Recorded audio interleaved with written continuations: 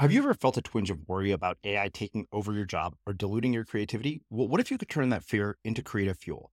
We've just published an amazing new ebook called The Four Keys to Success in an AI World, and this is more than just a guide. It's a deep exploration into the human skills that AI can't touch, the skills that are essential for standing out and thriving, no matter how much technology evolves. We're talking about real differentiators here, like creativity, emotional intelligence, critical thinking, and much more. Inside, you'll find actionable insights and strategies to develop these skills, whether you're a creative person, a business person, or just simply someone who loves personal development. This isn't a story about tech taking over. It's a story of human creativity thriving alongside AI. Picture this, AI as your creative co-pilot, not just as a tool, but a collaborator that enhances your unique human skills. The Four Keys ebook will show you exactly how to do that and view AI in a new way that empowers you instead of overshadows you. Transform your creative potential today. Head over to unmistakablecreative.com/4keys. Use the number 4, KEYS. That's unmistakablecreative.com/4keys and download your free copy. I walked in next day, right? And she looks at me when I walked in and she's just got this like face, right? She's staring at me. She goes, "You aren't going to believe this." And I said, "What's up?" And she goes, "The tennis pro that I told you about that we love, that's awesome." She said, "He just came in here this morning." She said, "He's engaged. He's going to be moving out." She said, we need a tennis pro." And I was like, wow, this is amazing timing, And she goes, "Yeah, this is kind of incredible." I said, "Well, how did it work with him? What was the deal?" And she said, "We gave him a little bit off his rent." And I said, "Cool, how much?" She said, "Well, the rent's $850. She said, "We give him $500 off the rent every month." And I said, "Wow, awesome." I said, this $850, rent and the $500 off and the $350, I said, "Why don't we just, waive it, right? Like all together, just waive it. I'll move in. We can keep the momentum going." And she goes, "What?"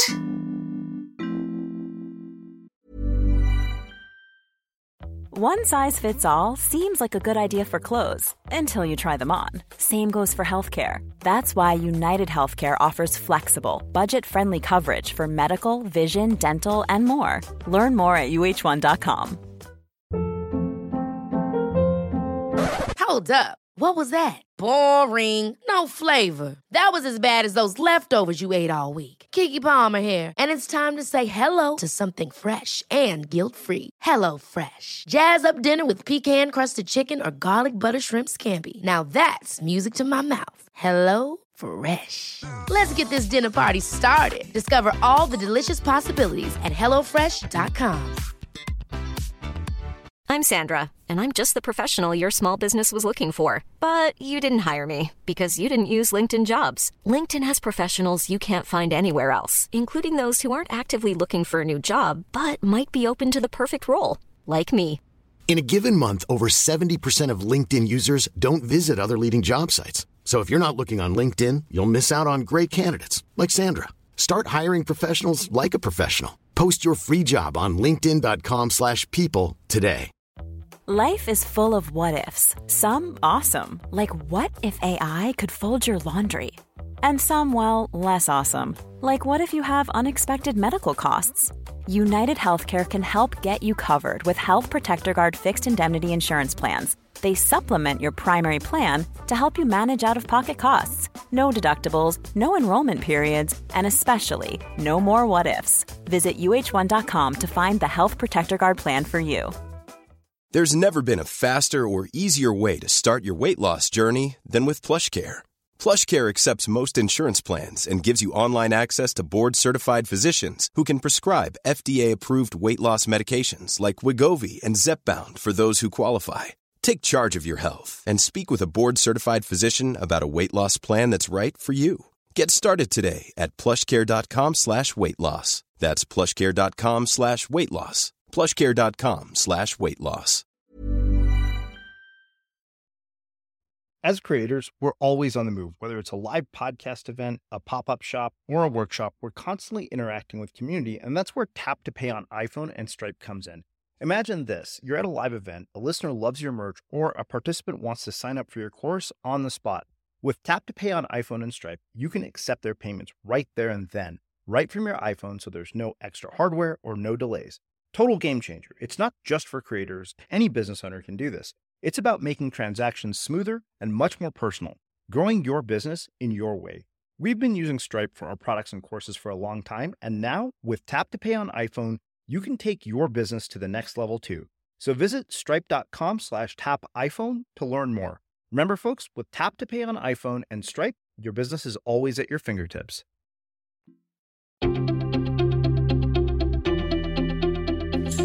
I'm Srini Rao, and this is the Unmistakable Creative Podcast, where you get a window into the stories and insights of the most innovative and creative minds who've started movements, built thriving businesses, written best-selling books, and created insanely interesting art. For more, check out our 500-episode archive at unmistakablecreative.com. Molly, welcome to the Unmistakable Creative. Thanks so much for taking the time to join us. Absolutely, man. It's a pleasure. Thanks for having me. Yeah, it's my pleasure to have you here. So it's funny because I was trying to remember like what it was that got my interest about your story. And, 90% of the choices I make are always based on personal curiosity. It's like one line in the bio that gets me. And I remember, so I went and looked, I was like, why did we want to have this person? I was like, oh yeah, that's right. So somebody introduced you as the female Jerry Maguire, which we will get into. But before we get into that, I want to start asking you, what did your parents do for work? And how did that shape and influence the choices that you've made throughout your life and your career? Yeah, wow, that's a great question. My mom was a school teacher. She was a speech pathologist in the Lansing schools in Michigan. And, she loved it. I mean, she was a speech pathologist for 35, 40 years and was great at her job. I mean, worked with learning disabled kids, speech impaired kids. And my dad was a salesman. He was a pharmaceutical sales rep for Roche.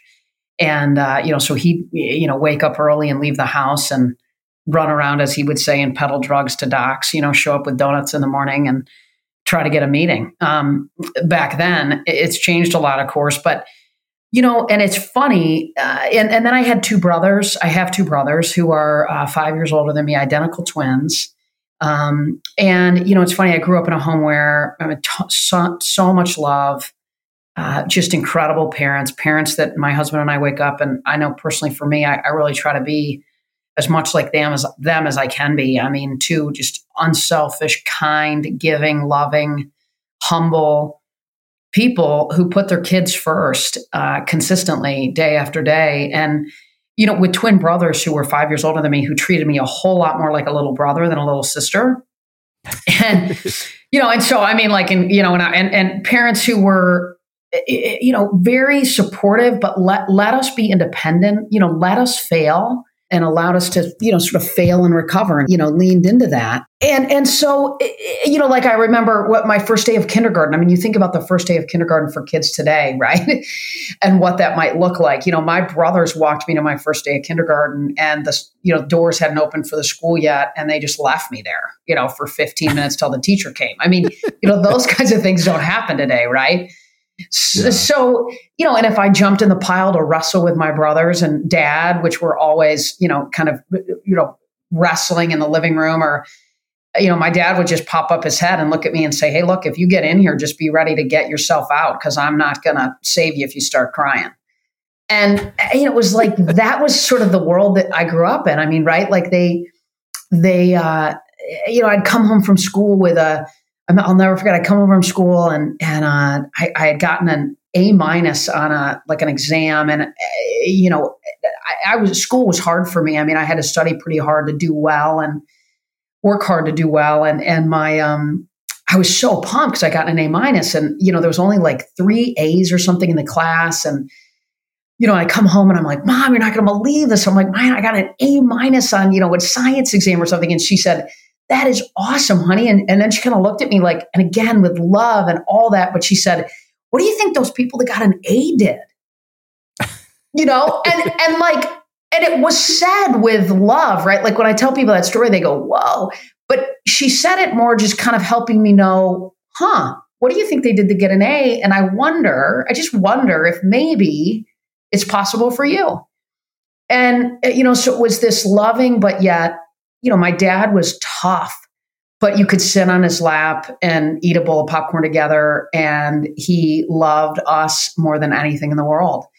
So I just have a lot of admiration for the kind of home my parents created for us. So, So that was, and we, we lived in the same house all through our youth. I mean, all of that's kind of stuff, fairy tale stuff, right? So I'm grateful for that, right? I'm grateful for that.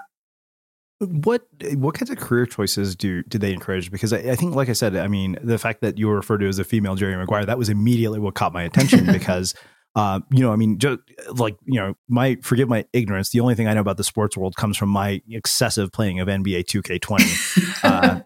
But and then of course watching Jerry Maguire, but I know largely this seems to be a very male dominated industry. Sure. So I wonder about the career advice that your parents gave you growing up. Like, how in the world did you end up on this trajectory of all things? Right. They really, more than anything, I learned from watching them. It's funny, the work that I do now. I mean, my mom, having been a teacher, right? I teach a little bit at some level, right? On the stage, you're sort of, as a speaker, you're teaching. We have training programs, you're sort of teaching, but yet my dad was a salesman. And certainly as an agent, it's heavy loaded in your ability to sell and convince athletes and coaches to trust you in many ways with their career. So I feel like I'm sort of this mix of both of them. But, it was funny. I played tennis at Michigan State and I loved it, but I was really just a preferred walk-on and was really lucky to get a shot. And then I got on the team and there was a couple injuries and I had an opportunity to start and play right away. And that was amazing and loved it. And then captained the team by the time I left. And then after I graduated, I looked at my mom and dad. I'd grown up in East Lansing, went to Michigan State, literally 2 miles away from my house I grew up in. And, I think when I graduated from high school, my tennis team gave me, a quarter, which at the time was how you would call people with a payphone, right? To call my parents. And they just sort of never thought I'd ever leave or ever really maybe even grow up. I was so close to my mom and dad. And so anyway, after I graduated, I looked at my parents and I said, I really want to be in the sports space. I'm fascinated with sort of how it works, the mindset of peak performers. And I'd always sort of been a tomboy and with two older brothers and all that kind of stuff. And so I said, I think I'm going to move to Atlanta because the Super Bowl is coming to Atlanta. The Olympics is coming. There's a couple pro teams, a couple sports teams. I think I want to try to move down there and see if I can find a job in sports. And, my parents were awesome, but we were a Midwest family. I mean, they were a middle-class family. I mean, they were like, okay, this is cool, but how are you going to pay for your little experiment to go find a dream job in a 750 miles away? Because we're not paying for it, right? And so I taught tennis all summer in town, saved $2,000, got my Honda Accord, drove to Atlanta, lived on the couch of a friend's apartment to try to find a job in sports. And a girlfriend was down working for the Atlanta Committee for the Olympic Games. And she said, you can sleep on my couch for a little bit until you kind of figure it out and find a job. And it was this teeny little apartment where my coach had given me the names of 3 people in Atlanta who taught tennis for a living. And she said, look, I know you don't want to be a tennis pro, but call these people up and maybe they'll help you.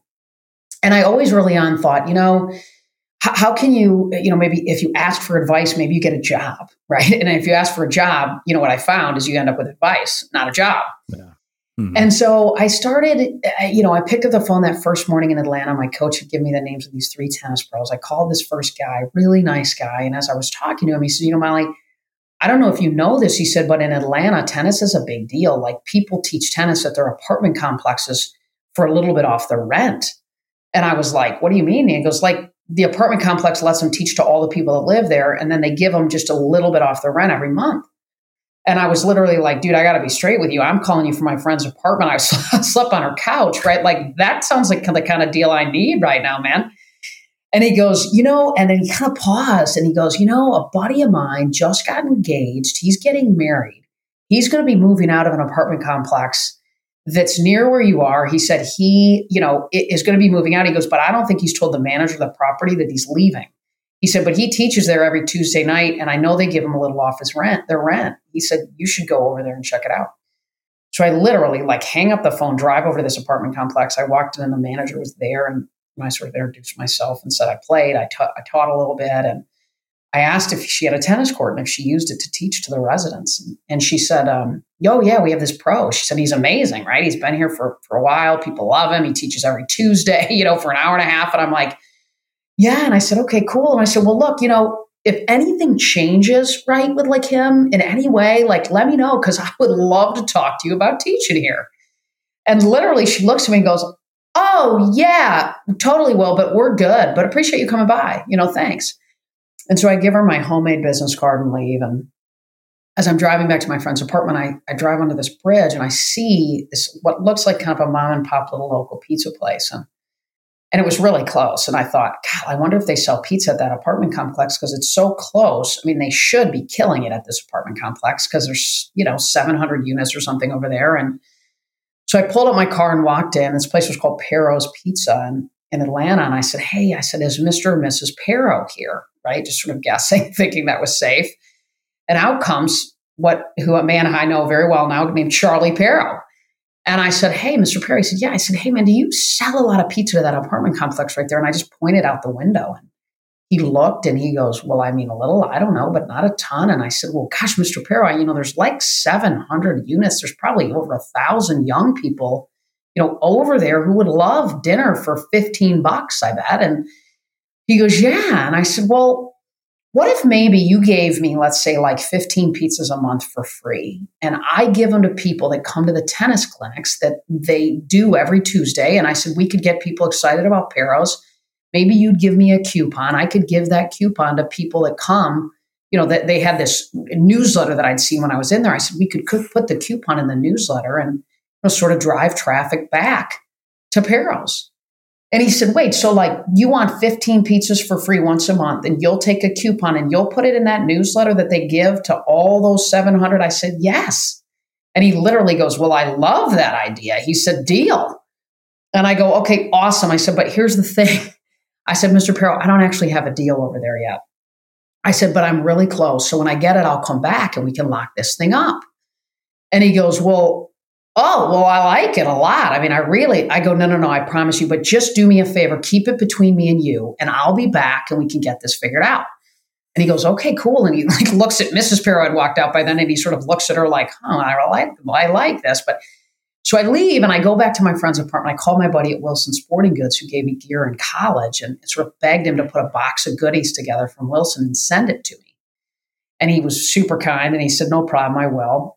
So he sends me that. Well, I go over to Kinko's and I print these these tips I'd written for a newsletter in Lansing, Michigan, where I grew up, on how to hit a forehand, backhand, super basic little tennis tips. But I thought to myself, I've already got all these 50 tips written. We could put these in the newsletter, to get people pumped about coming to the tennis clinic. And maybe she could even use that to get people excited about it who hadn't moved in yet. And I could help her fill empty apartments. And so I print those tennis tips. Well, the next day, my box from Wilson arrives at my friend's apartment. So I get my car, I drive over with my box of stuff, my tennis tips. I walked in next day, right? And she looks at me when I walked in and she's just got this like face, right? She's staring at me. She goes, you aren't going to believe this. And I said, what's up? And she goes, the tennis pro that I told you about that we loved, it's awesome. She said, he just came in here this morning. She said, he's engaged. He's going to be moving out. She said, we need a tennis pro. And I was like, wow, this is amazing timing, And she goes, yeah, this is kind of incredible. And I said, well, geez, I was just dropping off this box of stuff from Wilson. These guys are amazing. We could give this box of stuff, but we could give all this stuff away like a Hit for Prizes program. I'd done this in Michigan. I said, we could do that.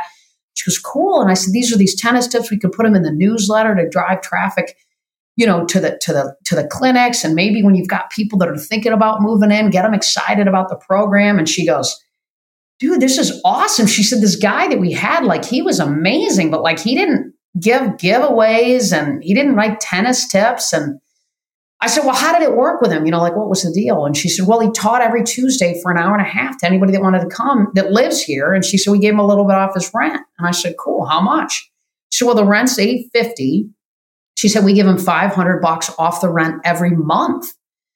And I said, wow, awesome. I said, listen, you're not going to believe this. I said, but that restaurant right across the street, Pero? She said, yeah. I said, man, I talked to those guys. I said, they'd give us free pizza once a month. They'd give us 15 or 20, whatever.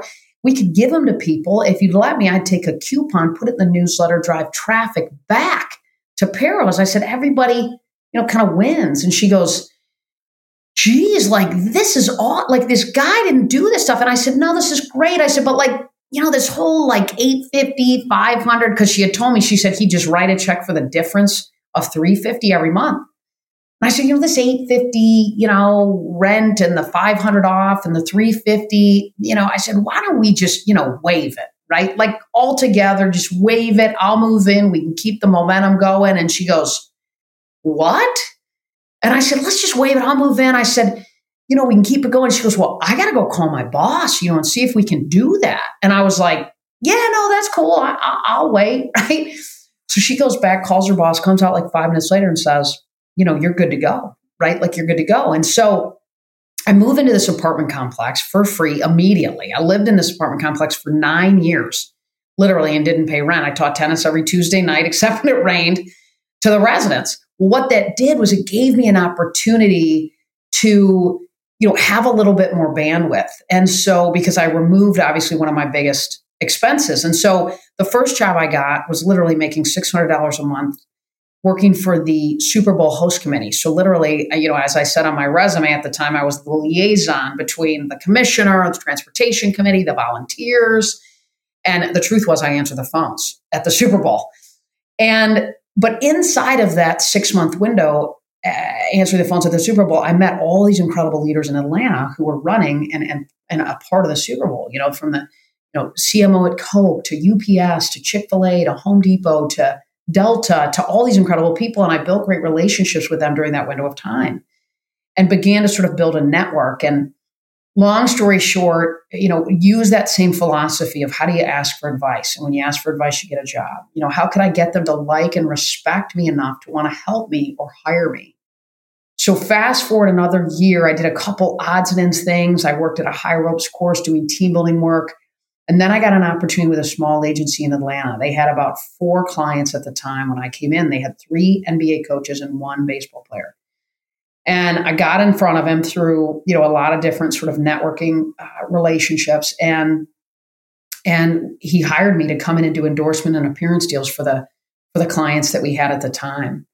And after about 6 months of going and sourcing deals for the athlete and the 3 coaches, I went into his office and I said, how are we planning to grow? And he said, well, what do you mean? And I said, get more clients. I mean, if we can get more athletes and coaches under management, that's how we can really grow. And he said, well, we've done that through referrals, and at the time it was, Chuck Daly referred Mike Fratello and Fratello referred Lenny Williams, and he's given me these. I said, well, what if we got more aggressive and we have a baseball player? What if I could, Georgia Tech has a great baseball program. What if we could, start with some guys coming out in the draft, get those guys and grow with them and continue to build it. And he said, well, yeah, but what do you mean? And I'm sure he was looking at me, right? Like you alluded to as, you're a female, you didn't play. How is this going to work? And so I put a business plan together to build a baseball division initially. And he blessed it. And I really spent the next 5 years, really recruiting young guys. I mean, like many of us, right? You don't go out. I certainly didn't go out and try to get A-Rod or Jeter out of the gates. I was down on the fence at Georgia Tech trying to sign young guys coming out in the draft that year. Signed a first rounder, then a third rounder, then the next year a second, a fourth. And then it just continued to percolate. Those guys percolated through the minor league system. And I would go see them and they would bring their buddies to dinner or to lunch or to, and I got to know those guys. And then I started to, do a little bit of the things that I did at that apartment complex, right? How do you sort of act like you have the business before you have the business? How do you behave in a way that sends a message to the people that you want to work with and the people that you want to serve, that you matter to me and I want to help you and I want to make your world a little bit better.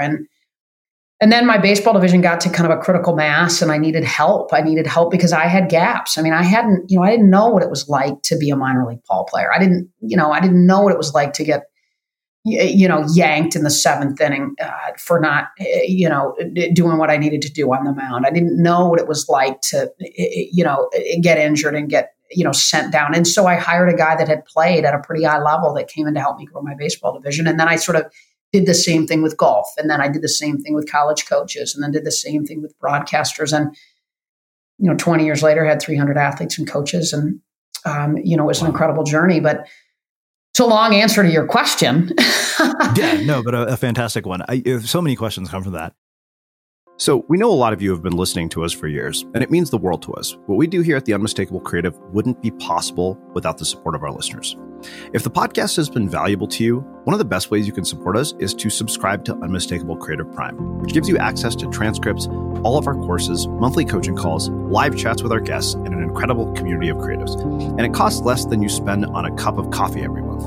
For the school teachers and people in our education system, Prime is completely free to help you with this transition to teaching online. We've packed it with a ton of value and actionable content, and we hope you'll check it out. Just go to unmistakablecreative.com/prime to learn more. Again, that's unmistakablecreative.com/prime. I mean, there's like an audacity to you that I think is rare. And I wonder, I mean, the fact that you would even suggest to somebody, to say, why don't we just waive my rent? So like nonchalantly, like I admire that. That's impressive. Like and I'm Indian. Indians are notorious for asking for ridiculous bargains. Like my dad literally went to the Mercedes dealer and he was like, you know what? He was like, why don't you throw in another car for free? That's the kind of stuff my dad will say. Like literally, I remember when I went to get a cell phone, I was like, hey, you have a Google Home there. I'm like, this is a private retailer. I was like, how about you throw in that Google Home for free? And the guy looks at me. I was like, man, I'm Indian. This is the way I was raised. But this is like a whole other level of audacity. Like, where does that come from? Can people develop that? Like, is that something that you can actually cultivate within yourself? Yeah, no, I absolutely think you can develop it. And like you, right, you've probably learned a lot from your parents, from your dad, as you said. And I think I learned a lot from my mom and dad too. I mean, I saw my mom, at the grocery store trying to check out with, expired coupons. And, the lady would look and say they're expired. And then I'd watch her just work the lady at the cash register and get her to take the coupons. I mean, so I just grew up with it. And I began to just sort of see it as fun, to try to sort of convince folks to do, those. So to me, it was fun. And I say it's fun as long as you're honest and authentic and all those things, right? That's what was going to be my next question. 100%. I mean, yeah. So, I think it was my mom and dad. And then I think what you find is the more you do it, the more comfortable you get, right? Like I'm sure you can relate to that, right? The more that you practice in little moments, the better and sort of more confident you get in the big ones. And, I think I watched it and then probably I tried it in little moments. And then I had more confidence to try it in bigger moments. I had more confidence to, you ask for the free rent, but all those things translate to, hanging up the phone with the San Francisco Giants when the best offer you have for a middle infielder is $3 million. And you tell them that you got another offer over here for twice that. And you have to go over there and try to sort of figure that out. And so, because your player wants to play for the other team, not the Giants or whatever it is. I mean, so, you take those moments of getting $850 a month waived and those build to $100 million contracts or $50,000 deals and then $100,000 deals and then $3 million deals. And then, so they all build. And I think the more that we lean into these moments with a little bit of fearlessness, the stronger that it's like a muscle, fearlessness to me is like a muscle. And sort of what you're saying is, gosh, it sounds like you were a little bit fearless in those moments. And I think the more that you do it, the stronger you get, the more confidence that you get, the more comfortable you get. And then, in fact, the more that you do it. I mean, I think to me, it's more audacity than fearlessness, which is even a more remarkable quality. One thing I wonder, this is something that I think, many of us who are boys or men, we grew up watching sports, we grew up watching Michael Jordan, and I'm the weirdo who honestly, like, I don't watch sports, but I play sports video games religiously, like daily. Like, I don't know what's going on in the NBA, but I play NBA 2K20 every day. So all of my knowledge. Well, right now there's nothing going on in the NBA. Yeah, exactly. So even more so. But I think that, when we see the world of professional sports from the outside, right? It appears to be this very sort of glamorous, nothing but moments in the spotlight, making millions of dollars sort of picture. But I know that we're only seeing, we're seeing a very filtered version of reality.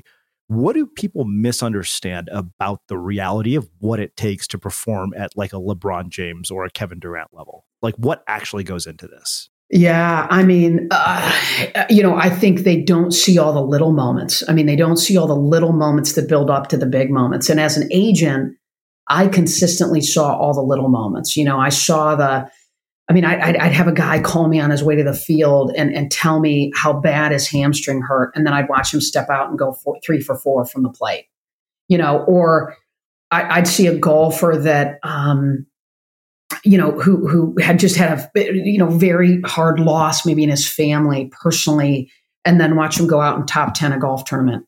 So I saw all the little moments and the world saw all the big moments. And, the truth is all those little moments are the process. And I think the more that we can lean into the process in life, that's what gives us the strength. That's what gets us the wins. I love like Nick Saban, the head coach at Alabama, like he doesn't talk about winning. What he talks about is all the behaviors, all the mindset, all the things that you have to do just to win.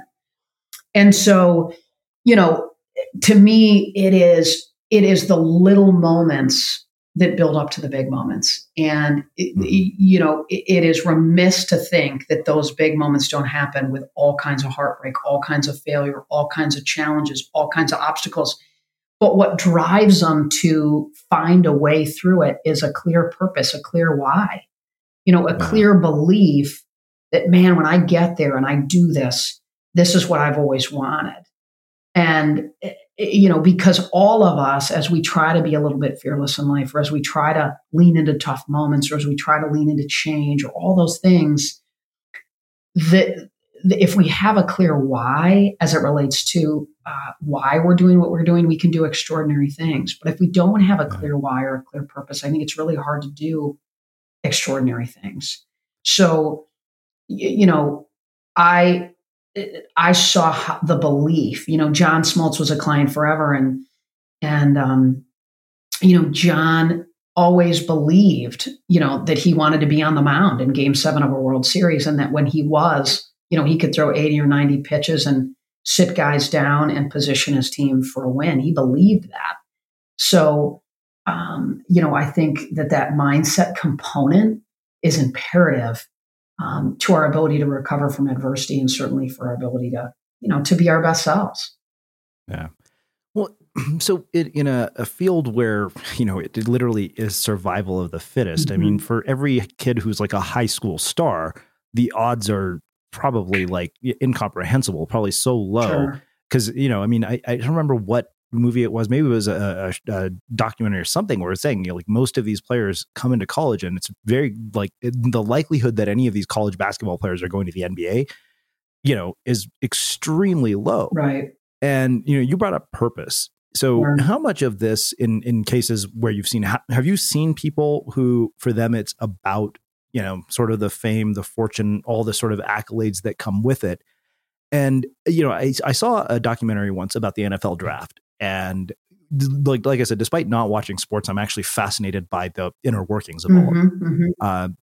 And, the two documentaries about the NFL draft, which I'm probably sure you've seen, the Year of the Quarterback with Tom Brady, which was mind-blowingly cool. But I remember this other documentary, and it was basically these kids trying to make it to the draft.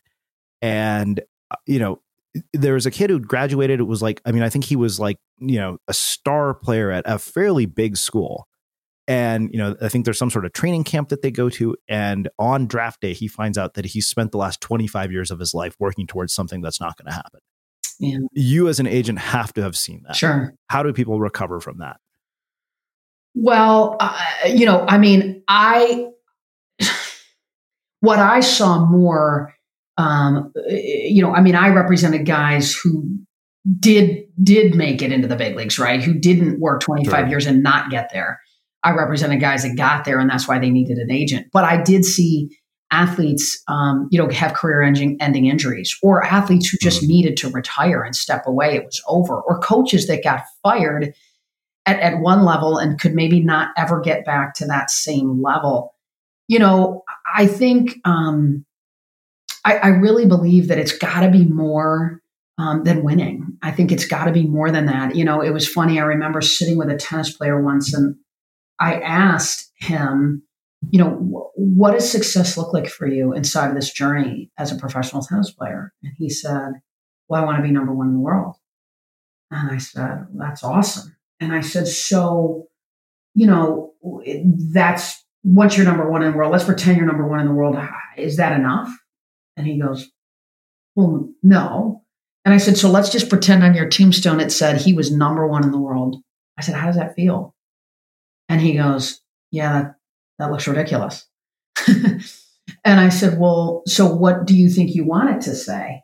And we sort of went through this exercise, right? And I sort of kept peeling it back with him until what I realized is for him, tennis was an opportunity to give back to his family, to create an environment for his family that was really unique and special for him to take his family to tournaments with him and spend time in these really cool, different markets together. It was so much more to him than being number one. And I sort of just kept asking him why. Why do you want to be number one in the world? Why do you want to win tournaments? Why do you want? And what you often get when you keep asking why with people is you get to the real purpose, to the real root, which is because I want to have a kind of life for my kids that I never had, or whatever it might be. Everybody's purpose is different. But I think when you know your why and it's bigger than what you do, and it's bigger than your own identity, it's a better place to live. It's a better place to show up. I mean, I think about athletes who have a hard time retiring, and stepping away. And to me, it's people that maybe that is their identity. And I think we all in our own lives have to be really careful with that if our identity becomes our work, who are we when our work goes away? If our identity becomes that we're an all-star pitcher, who are we when that ends? Because it'll end, right? Mm-hmm.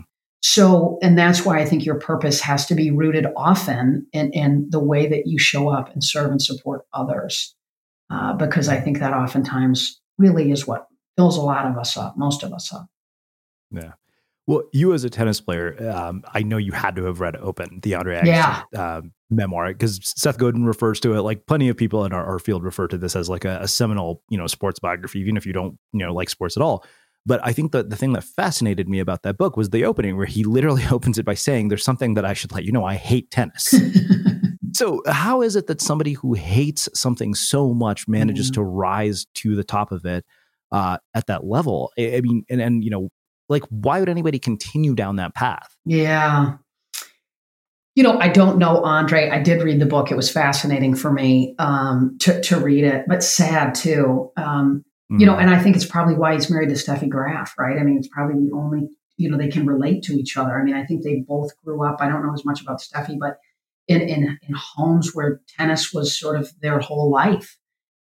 How can Andre get that good? I mean, I think he can get that good and have that much success just because he was born and bred and wired that way. His dad only bought houses that they could put a tennis court in the back of. I think it was all he knew. I think it was the only path he knew. And I think, when you're good at something and you have success at it, you kind of want to keep doing it. Even, unfortunately, maybe if it's not filling you up.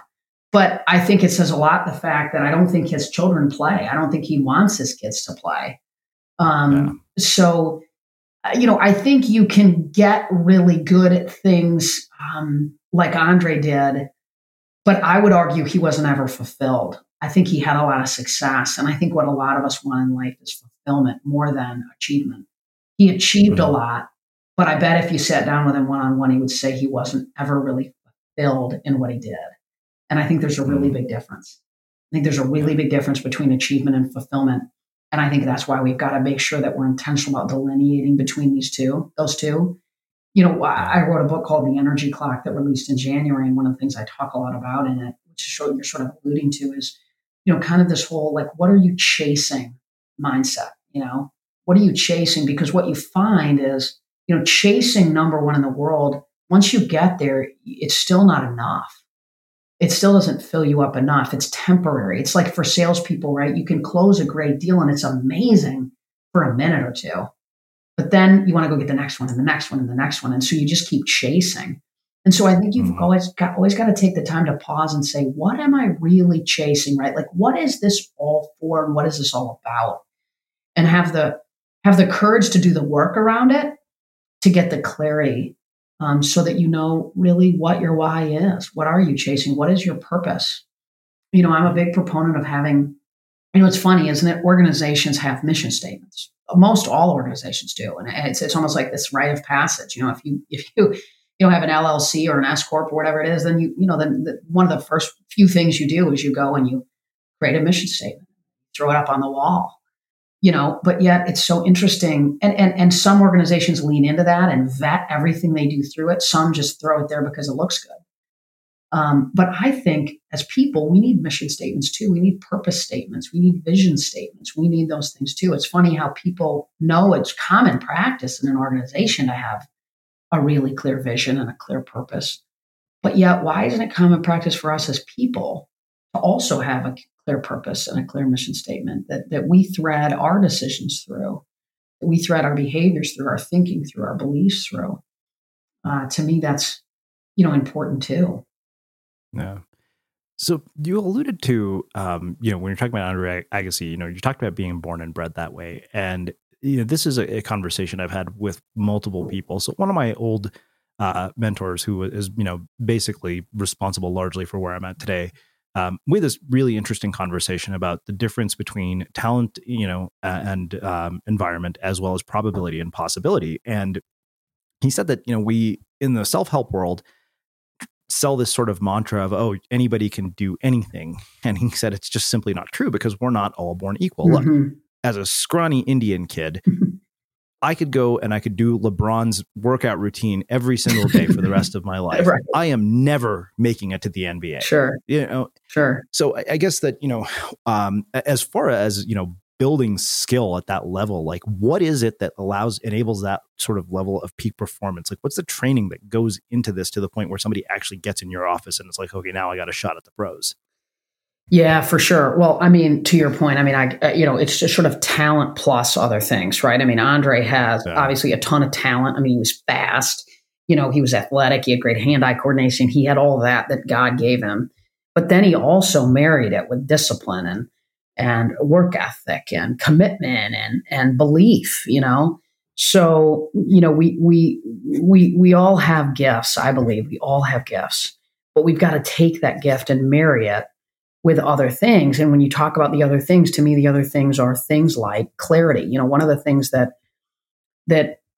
I saw the best athletes do is they were really clear on who they gave their energy to and who they didn't. And it's been interesting to me, as I sort of spend less time like day to day in the sports world, but it was fascinating because in the sports world, the linchpin for success is managing your energy. You read about Tom Brady. I mean, he is intentional beyond belief around the way he spends his energy.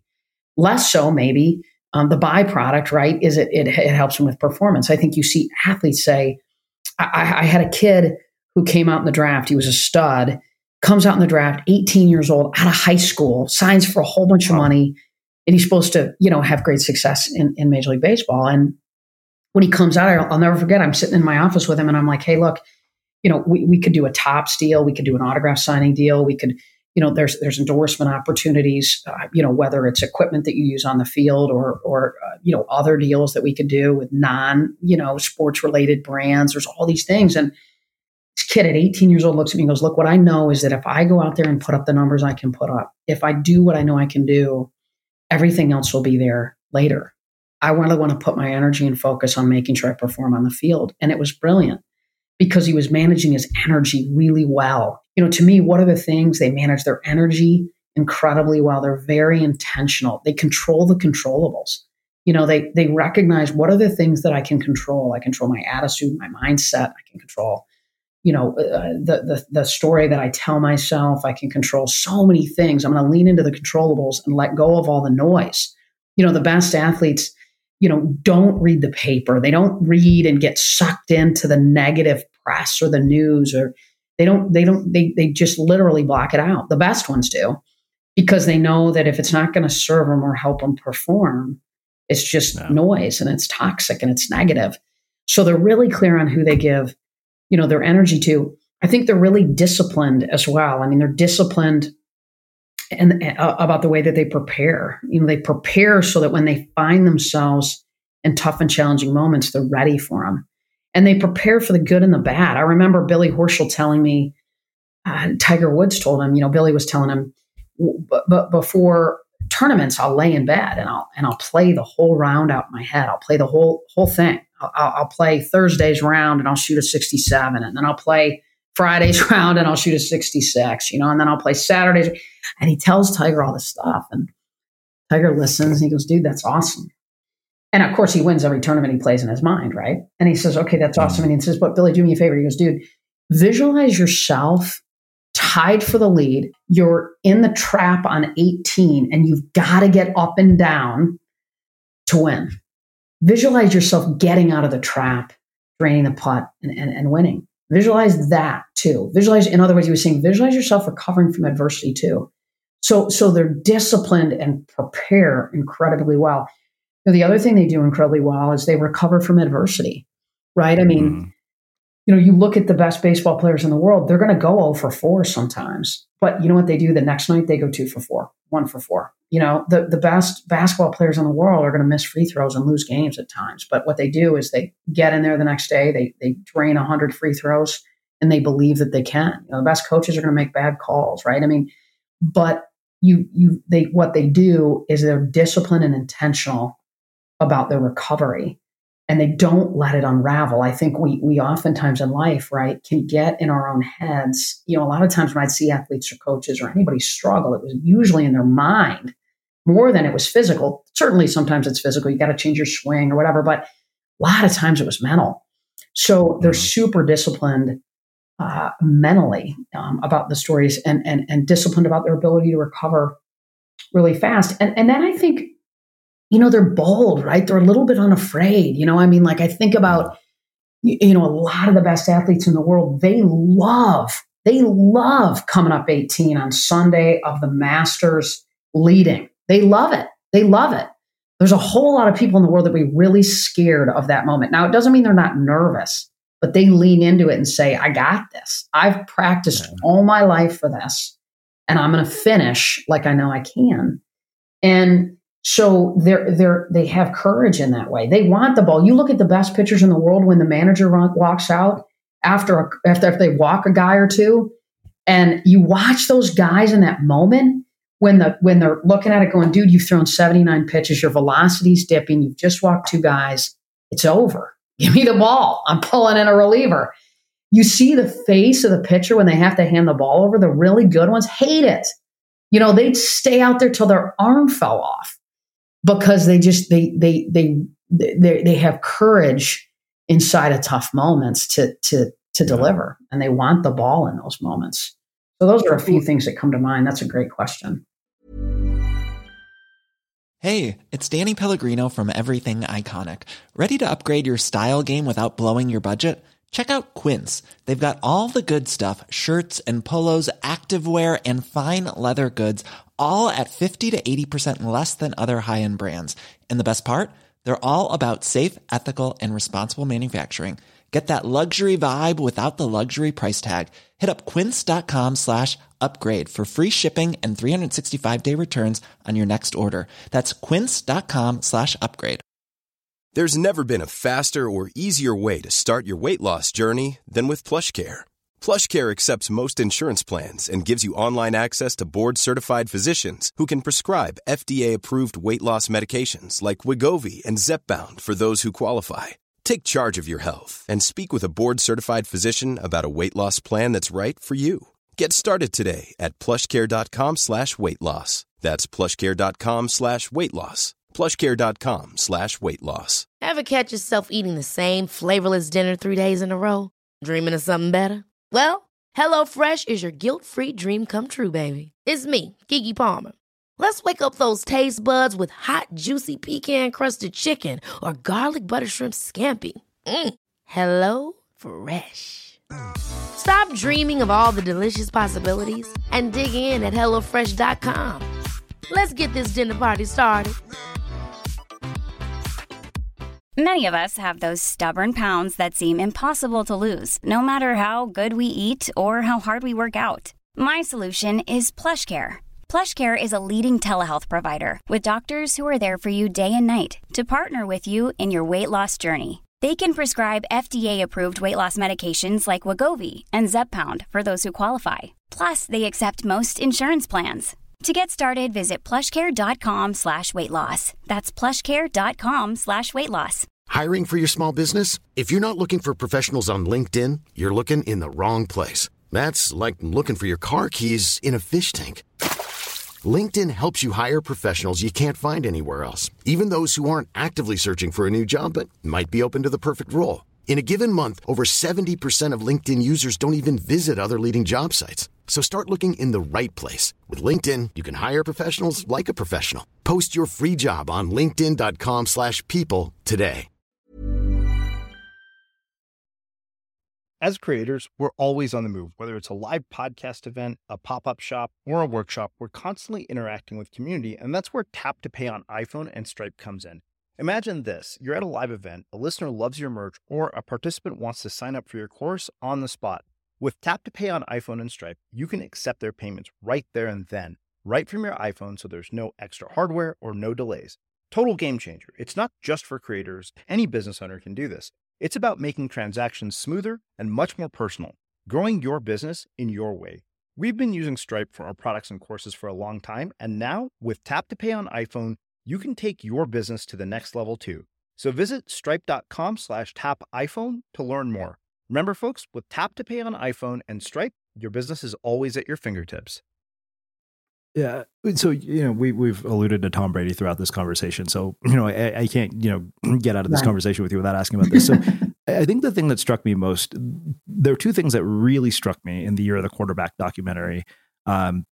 Was there was this moment where Tom Brady, I think this was like day one of practice at the New England Patriots. Like the coach at Michigan had called and said, you'll never regret drafting this guy, even though he's like the 6th round draft pick, right? He went like 199th. Right. And he walks up to Bob Kraft, and, who's the owner of the Patriots, and he says, "Mr. Kraft, my name is Tom Brady." And Kraft looks at him and says, like, "I know who you are." He's like, "I'm going to be the best decision you've ever made." And that always stayed with me. But then, if you look at all the other quarterbacks who got drafted that year, who went before him, none of them survived the NFL. Mm-hmm. Like, what accounts for that? Yeah. Like, how is it that this is a person who literally could have been completely overlooked and never made it to the NFL. And he happens to be the best quarterback probably to have ever played the game. How does that happen? Well, yeah. And the story keeps going, right? Then he's holding a clipboard the next season. Bledsoe goes down, and now he gets, the spot. And he, in my opinion, he prepared and he believed. He didn't get that job and think, I'm just popping in for the starter and I'll give him this job back. He stepped in behind that center and said, I'm absolutely never giving this job back. I'm never giving this job back.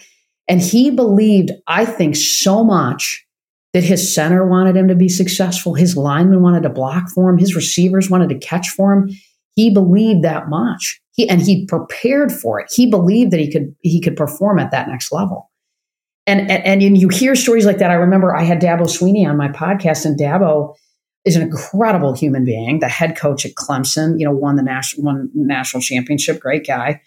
And Dabo said he remembers when they fired the head coach and the AD walked down the hall and said, "Hey, look, you're our guy. You're stepping into this job." And literally Dabo said, for a second, right, he wanted to throw up. And then for a second he went, "Oh my God, I've been waiting all my life for this." He had been building a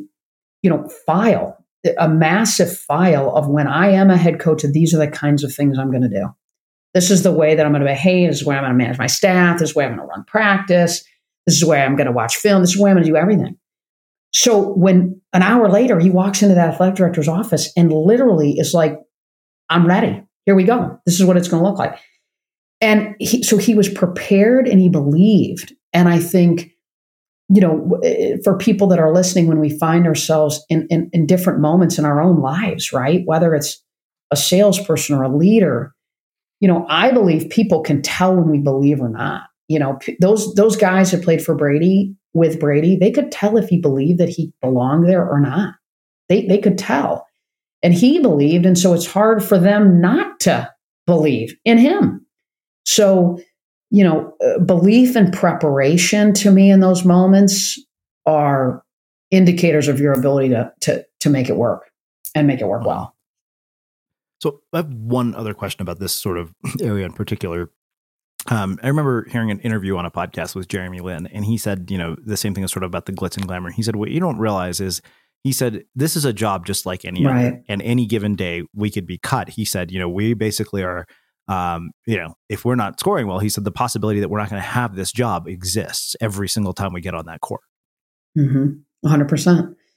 And I think that's part of what motivates. And a lot of times when you ask these guys and gals, what motivates you, right? Are you more afraid of losing, or is it winning that motivates you? And I think some of them, they would say they hate losing more than they love winning. You know what I mean? And so I think that rings through to them consistently. They hate losing more than they love winning. I mean, to me, that's a pretty powerful thing. So that's a powerful thing. But tell me that question though one more time. Well, I mean, it wasn't a question so much as it is a comment, but I think that, he said that people often think that, we basically are just like partying and living it up like rock stars because we're professional athletes. Sure. And he said, the reality is, he said, because, I think that I think back to that, scene in Any Given Sunday where Jamie Foxx is talking to Lawrence Taylor, which for a person who doesn't watch any sports, I know a surprisingly large amount about. You're not giving yourself enough credit.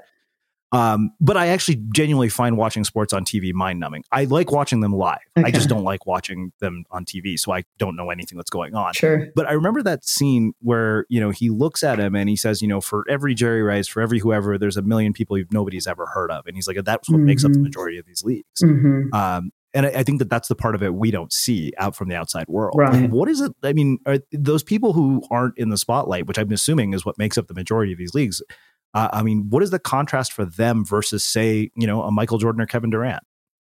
Well, I think, the contrast is, one, they're still living a dream for them. I mean, they're still living a dream, right? I mean, they're playing a sport at a professional level. They're making anywhere from $500,000 on up, right? And they get to play a game and make that kind of money.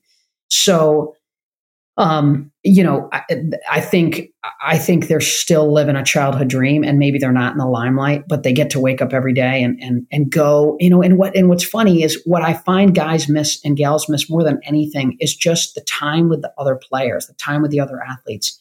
That's what they love the most. The difference, right, at some level is the Bradys and the Durants and those guys. I mean, they've just got, it's like with success comes challenges, and they've got more people asking them for money. They've got more stuff pulling on them. They've got, I always used to joke with my players. I mean, they're like part-time ticket brokers, right? Because, they're trying to dish out tickets. They're trying to navigate family. People are leaning into them for all kinds of stuff all the time. So, there's gifts in it, but there's challenges in it too. Obviously, but what the best do, right, is they put really good people around them to help manage the noise so that they can stay focused on what they need to do to perform on the court or the field or the course. I mean, that's what the best ones do, because, my role as an agent was to make sure that all my players had to do was do what they did and love their families and everything else we tried to take care of. Because I knew that if everything else was off their plate, then it's a lot easier to stand over a putt on Sunday and drain it. If you're not worried about a lot of other things. So minimizing those distractions, I think, is what the Durants and the best do that get there. And then most importantly, that stay there. Mm-hmm. So there are a couple of things that I wonder about this. It seems to me like, you're like partially a psychologist and a therapist to these people, given the nature of your relationship with them. I mean, what happens when you have sort of a Tiger Woods situation where, shit just blows up? And I mean, I do appreciate the fact that you mentioned these people lead very public lives and people want things from them, because Brady mentioned that in his interview with Oprah. He said, it becomes very difficult to know who wants something, who wants to be in your life because you're Tom Brady, and who wants to be there because they want to be. So, I mean, how do you manage that aspect of this? And then the other question I have is, you're a sports agent, and we're seeing a lot of interesting things with kids these days in sports, like especially when you see some of these documentaries. There's a documentary about either helicopter parents or whatever it is, and there was another one about AAU basketball, and this kid Parker Cartwright was in it, and it was like just watching how hard these kids are being pushed, both in high school football or even like junior high football in Texas, like, which I know because I got the shit beat out of me playing football, so I stopped like within 6 weeks, but. I mean, you're a sports agent. You've made a living off of these people, and they provide us with millions of dollars of entertainment. At the same time, they put their lives on the line constantly. Sure. 100%. I mean, to your first part of your question of people always wanting something. I mean, it's so true. And, it's sad even when you see the people that they thought loved them most are now asking for things from them. And that's why I think you see, sometimes like, athletes marry their high school sweetheart, because it was this person that knew them before they ever did anything. And so they trust that they love them unconditionally, regardless of the fact that they're making, $1 million a month. So that you see a lot. And it was kind of an interesting trend that I often, would see. But, they just have to be really careful, and they have to put people around them that can help vet, who's authentic and who's not, who's real and who's not, who's full of it and who's not. And these guys actually, it's amazing, in real time in their own lives, they get really good at it. I mean, they can cut through the clutter of people who are sort of bullshitting them really fast. The good ones can, most of them can, because they've just had to. In regards to kids and helicopter parents and all that, my husband and I have 3 teenage daughters, and, they all play sports. And so I see it, I see it firsthand as a parent. And, the truth is it absolutely breaks my heart, because I think sports is an unbelievable conduit and metaphor for life. I think it's a training ground. It's a platform to learn. It's a platform for kids to learn how to be a part of a team, how to take feedback, how to recover from adversity, how to deal with challenges, how to play a little bit hurt, how to fail and get back up. I mean, it's all of that. And you need all of it in life, right? You need all of it in life. And so I feel, and what I want so badly is, is for kids to allow, and for families and for parents and for leagues and to allow sports to be what it should be, which is a metaphor for life, which is a training ground to make great human beings. And oh, by the way, if they happen to play, at the college level, awesome. If they happen to play at the pro level, awesome. But, it's going to end, right? Like, I mean, you see these parents pressing for their kids at the college level. And I get it. I mean, some of them, maybe that's the only way the child's going to go to college. But what I believe is, gosh, sports is a powerful metaphor, and just a place that we can all learn so much. The things that I learned growing up playing tennis, I played basketball and swam before that, all served me so well in business and life today. And it breaks my heart, because I feel like we're missing that a little bit now, because of the amount of pressure. And you see, the number one reason kids quit sports is the ride home. It's the ride home with mom and dad lighting them up, asking them, why did you do this? Or why did you do that? Or why didn't you hit that shot? Or why didn't you do this when your opponent did that? I mean, and so I guess if I had anything to say, it would just be, the ones that are really good, John Smoltz, his parents they created a very loving home environment for him, but John did everything else. Carly Lloyd is a friend. I mean, Carly Lloyd's parents didn't push her. You know what I mean? Like, I mean, I didn't play at that level at all, but I can tell you, I mean, my parents, they were like, look, we're working late. You can ride your bike to tennis if you want to go. And I did. So the ones that are really going to make it, in my opinion, are the ones that are and that are going to be fulfilled, not just achieve. And I think there's a big difference. We talked about that. Are the ones that are driving the bus themselves, and they're the ones that are going to lean into and reap the most benefit.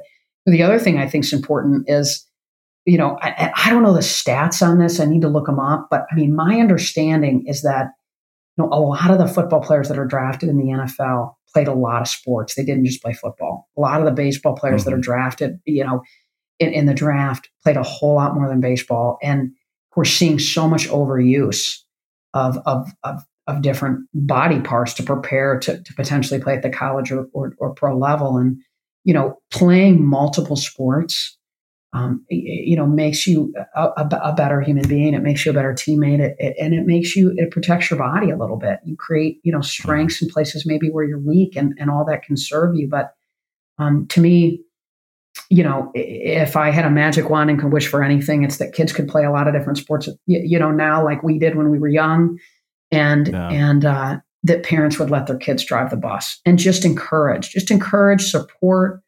and maybe ask questions, but allow them to drive the bus. So I have 2 last questions for you. I think that it's kind of surprising. We spent a lot of time talking about sports and peak performance. One thing that I haven't asked you is navigating the dynamic of this world as a woman, particularly in a field that is male dominated. What challenges did you have to overcome to be labeled the female Jerry Maguire? And where in the world did that come from? Just out of curiosity. CNN. I did an interview with them, and they dubbed me that, and I guess it's just stuck. People have sort of leaned into it, and I think people can quickly connect to it. Right? It's real for people. So, Yeah. I think that, like all of us, if you want it bad enough, the speed bumps are just part of the process. If you have a clear purpose, you can overcome those speed bumps. And what I strongly believed was that I could help these athletes in a really unique window of time. And what I was far from a fan. What I was a fan of was these guys have a couple years to do what most of us do in a whole lifetime. And if I can help be beside them to maximize this window of time, that would be amazing. And so I didn't really spend a lot of time worrying about whether I was a woman or a man. What I worried about was being better than everybody else. Was just being great at what I did as it related to serving them, and then being so good that the athletes that I did sign wanted to tell their buddies in the clubhouse, wanted to tell, the other players in the locker room, right? I mean, being so good that they said, dude, I got something good here and you need it too. And then saying, how can my differences actually be gifts? How can they be strengths? How can they allow me to serve my athletes even better? And what I found was they were incredible strengths in the sense that, I sometimes would almost recruit the wife if it was a male player. And she would go home to her husband and say, dude, I don't even know your agent. Like, I have no relationship with him. And he doesn't call me, and you get traded, and I have nobody to help me. And so I put a team around me to help represent an entire family, not just the player.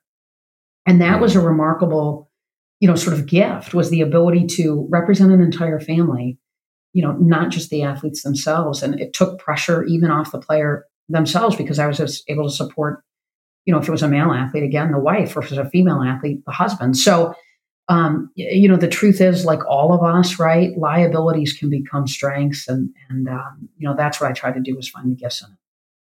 Wow. Now, I can see why you got the label female Jerry Maguire based on that answer.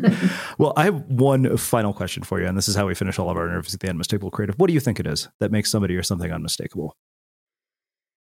Unmistakable, I think you've got to be fearless. I mean, I think you've got to be a little bit bold. I think you've got to lean into the 1,440 seconds a day that we have to try to get a little bit curious about how to be bold, and to know that inside of all those 1,440 seconds every day, that every time you do it, you get a little bit better and a little bit better. And then you can lean into bigger moments, and all of that bubbles up to allow you to have the courage to step out, to be different, to be confident in your ability to be different, and to be confident that that difference is going to make a difference. Amazing. Well, I can't thank you enough for taking the time to join us and share your insights and your stories and your wisdom with our listeners. This has been truly fascinating. As a person who doesn't watch sports, I've gotten to learn a lot from you. So it's been really, really eye-opening. And I love the fact that we took sports and you've given us all these things that we can apply to virtually every other part of our lives. Where can people find out more about you, your work, and everything else that you're up to? Absolutely. Yeah, you're sweet. So MollyFletcher.com is our website, and everything's there. You can link to our newsletter. You can, Twitter is at Molly Fletcher. Of course, on Instagram, Molly Fletcher as well. And so feel free to, connect with us there, and we can keep this conversation going. Awesome. And for everybody listening, we will wrap the show with that. Did you know that every Sunday our community manager, Milena, sends out 10 key takeaways from episodes just like this one? All you have to do to receive it is sign up for our newsletter. Just visit unmistakablecreative.com/newsletter and you'll get them delivered right to your inbox. Again, that's unmistakablecreative.com/newsletter. Ever catch yourself eating the same flavorless dinner 3 days in a row? Dreaming of something better? Well, HelloFresh is your guilt-free dream come true, baby. It's me, Keke Palmer. Let's wake up those taste buds with hot, juicy pecan-crusted chicken or garlic butter shrimp scampi. Hello Fresh. Stop dreaming of all the delicious possibilities and dig in at HelloFresh.com. Let's get this dinner party started. Hey, it's Paige DeSorbo from Giggly Squad. High quality fashion without the price tag. Say hello to Quince.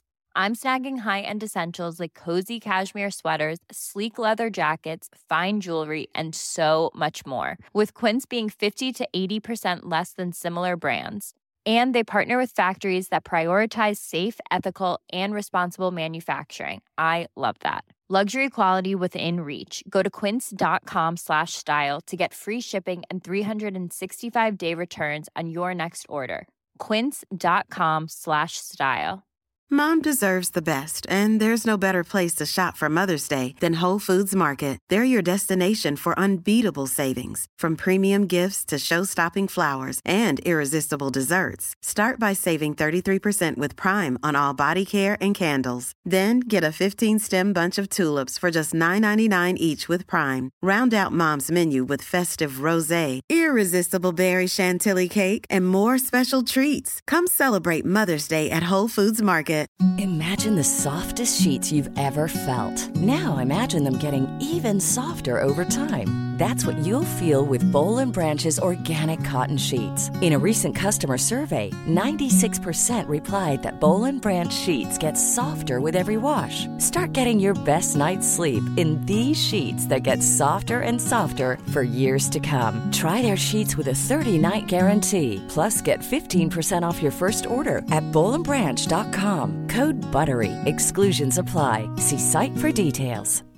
When you make decisions for your company, you look for the no-brainers. And if you have a lot of mailing to do, Stamps.com is the ultimate no-brainer. It streamlines your processes to make your business more efficient, which makes you less busy.